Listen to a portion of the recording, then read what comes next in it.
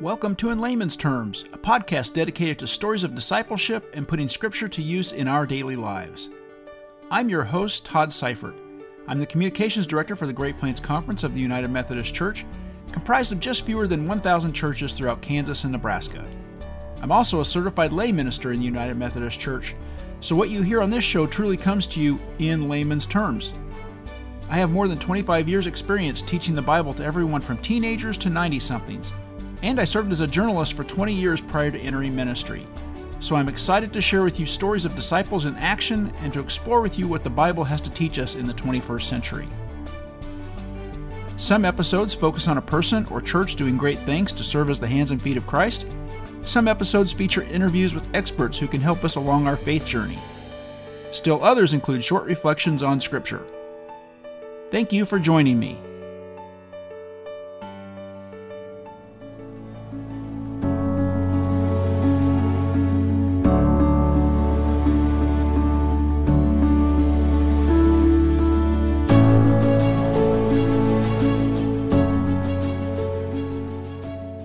It's something we all know to be true, but it's something we often fear. It's the idea that our lives can change in an instant. And there's so many ways that our lives can change in an instant. A diagnosis from a doctor. The company we're working for decides to downsize. A late season freeze or a hailstorm wipes out a crop. A late night call shares details about an accident. We get word that a loved one has died. Those are just a few examples that have happened in my family history. And I'm sure you have many of your own. Those times when, based on the contents of the news, you begin to identify time as before and after that event.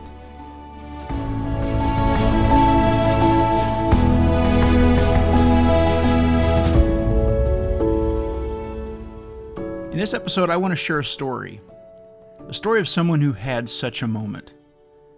Some of you may have heard this story. His name is Bill Wilson.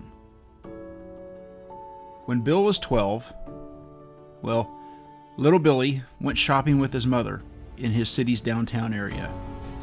This was a pretty rare experience because the family had little money and he rarely got to go on any shopping trips.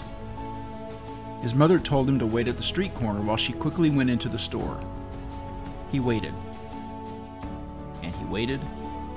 And waited. And he waited. Hours later, after nobody had addressed this child in a long, long time, a man finally comes up and asks if he is okay. Billy explained that his mom went into that store a long time ago and didn't return.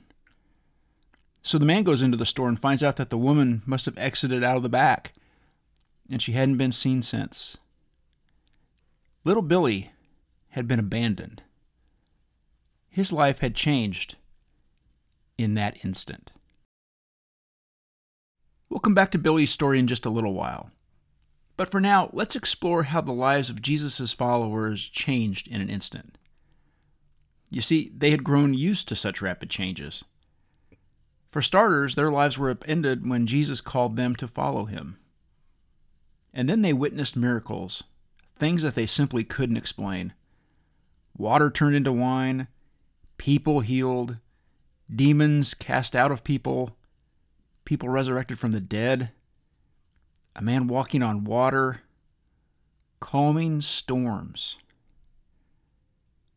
The disciples had seen all of those things.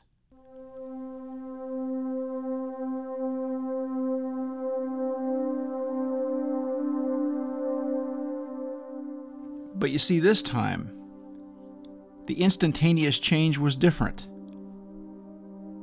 In this episode we're talking about today, Jesus has been arrested. He's been beaten. He's been tortured by being hung on a cross. And then Jesus died. And they were left without the leader who took them on this whirlwind adventure.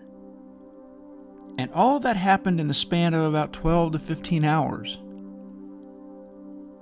For our purposes, an instant.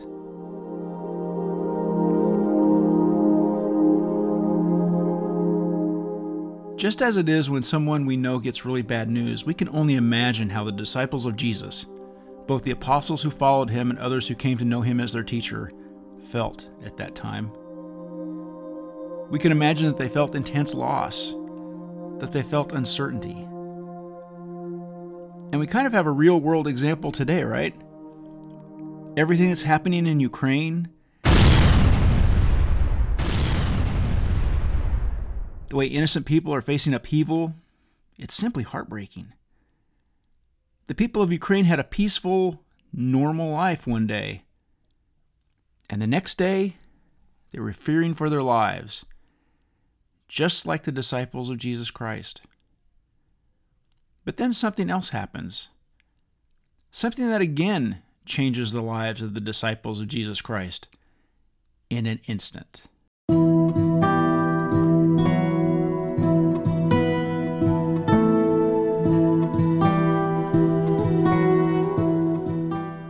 Let's read the story together. John chapter 20, verses 1 through 18.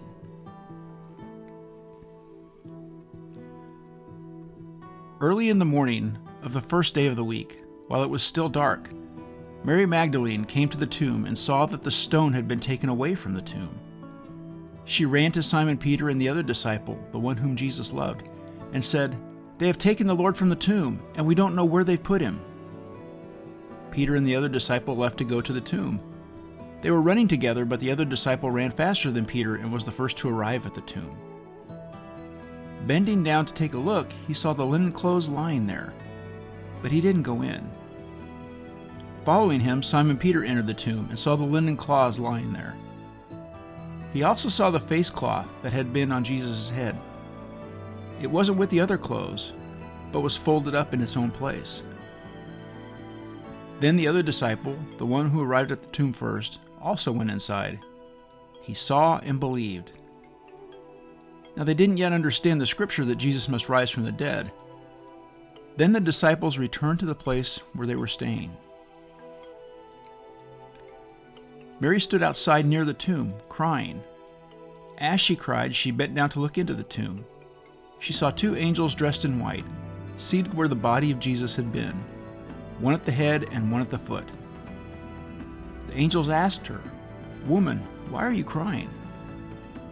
She replied, "They have taken away my Lord, and I don't know where they've put him." As soon as she had said this, she turned around and saw Jesus standing there, but she didn't know it was Jesus. Jesus said to her, "Woman, why are you crying? Who are you looking for?" Thinking he was the gardener, she replied, "Sir, if you have carried him away, tell me where you have put him, and I will get him." Jesus said to her, "Mary." She turned and said to him in Aramaic, "Rabboni," which means teacher. Jesus said to her, "Don't hold on to me, for I haven't yet gone up to my Father. Go to my brothers and sisters and tell them, I'm going up to my Father and your Father, to my God and your God." Mary Magdalene left and announced to the disciples, "I've seen the Lord." Then she told them what he said to her. This is just one version of the story that is told in each of the four Gospels of Matthew, Mark, Luke, and John about the resurrection of Jesus Christ. Women go to the tomb on Sunday, the first day of the week. Remember, if we're following the Jewish calendar, the Sabbath is sundown Friday to sundown Saturday. So they are going to anoint the body with spices, a common ritual in those days. The women get to the tomb and they see the stone rolled away. The body of Jesus is gone. In this same story, in Luke chapter 24, verse 5, the angels present the question to the women. Why do you look for the living among the dead? In the story, Mary is at the tomb after the others depart in amazement, and she encounters the risen Jesus. He tells her to go to his disciples and tell them that he is alive and is going to return to the Father, to God.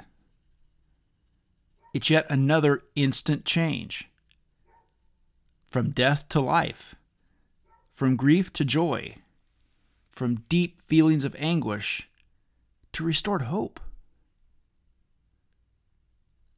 Now, back to our story about little Billy Wilson.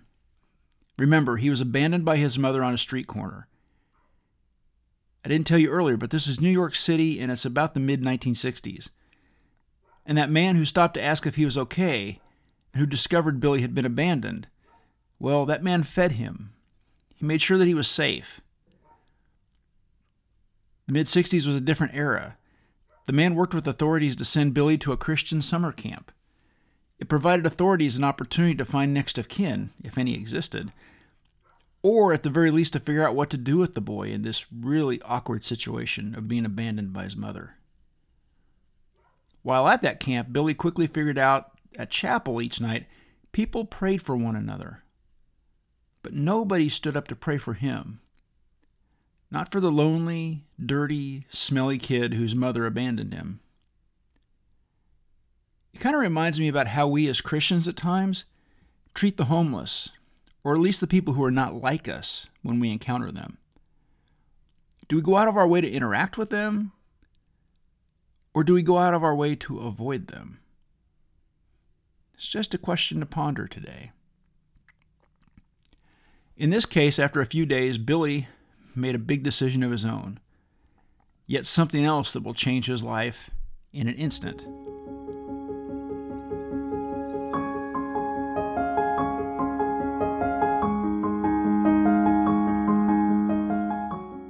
One night at the camp, he went up to the altar by himself and he prayed.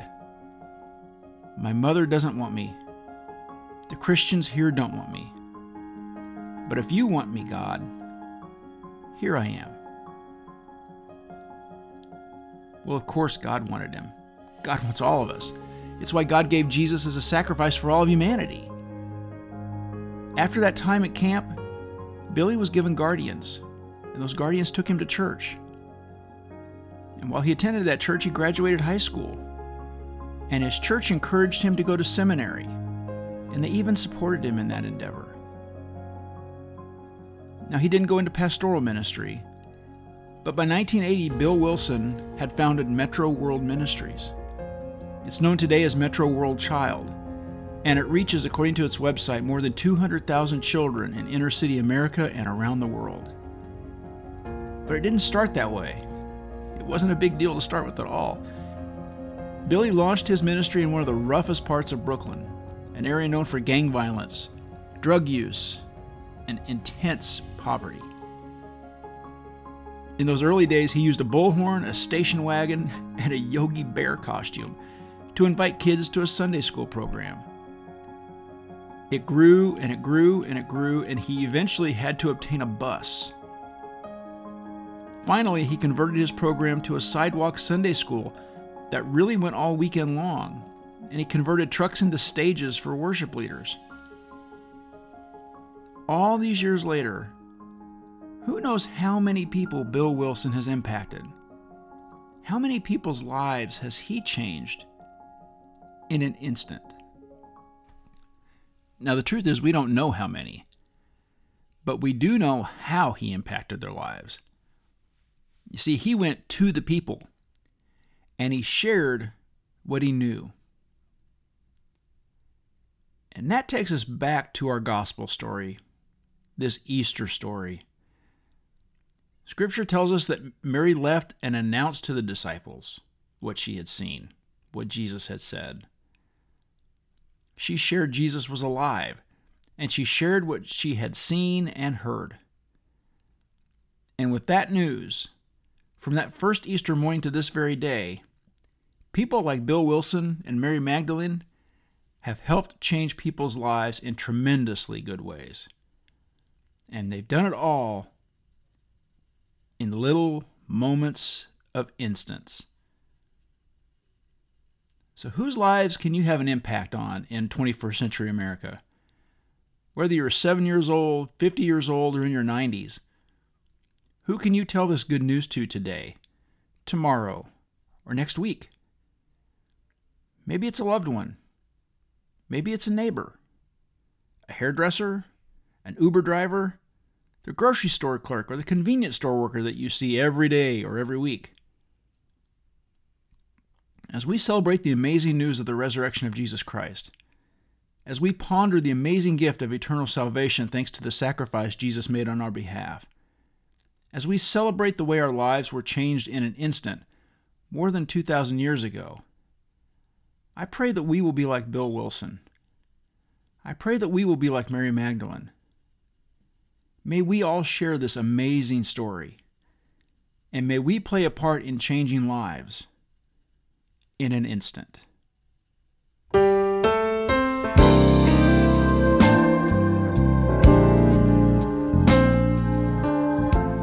In Layman's Terms is a podcast sponsored by the Great Plains Conference of the United Methodist Church and by me, your host, Todd Seifert. If you like what you've heard in this episode, please go rate us on Apple Podcasts, Spotify, Stitcher, or wherever you're listening. It helps others find us. And if you're so inclined, please share the link to this podcast on your social media channels.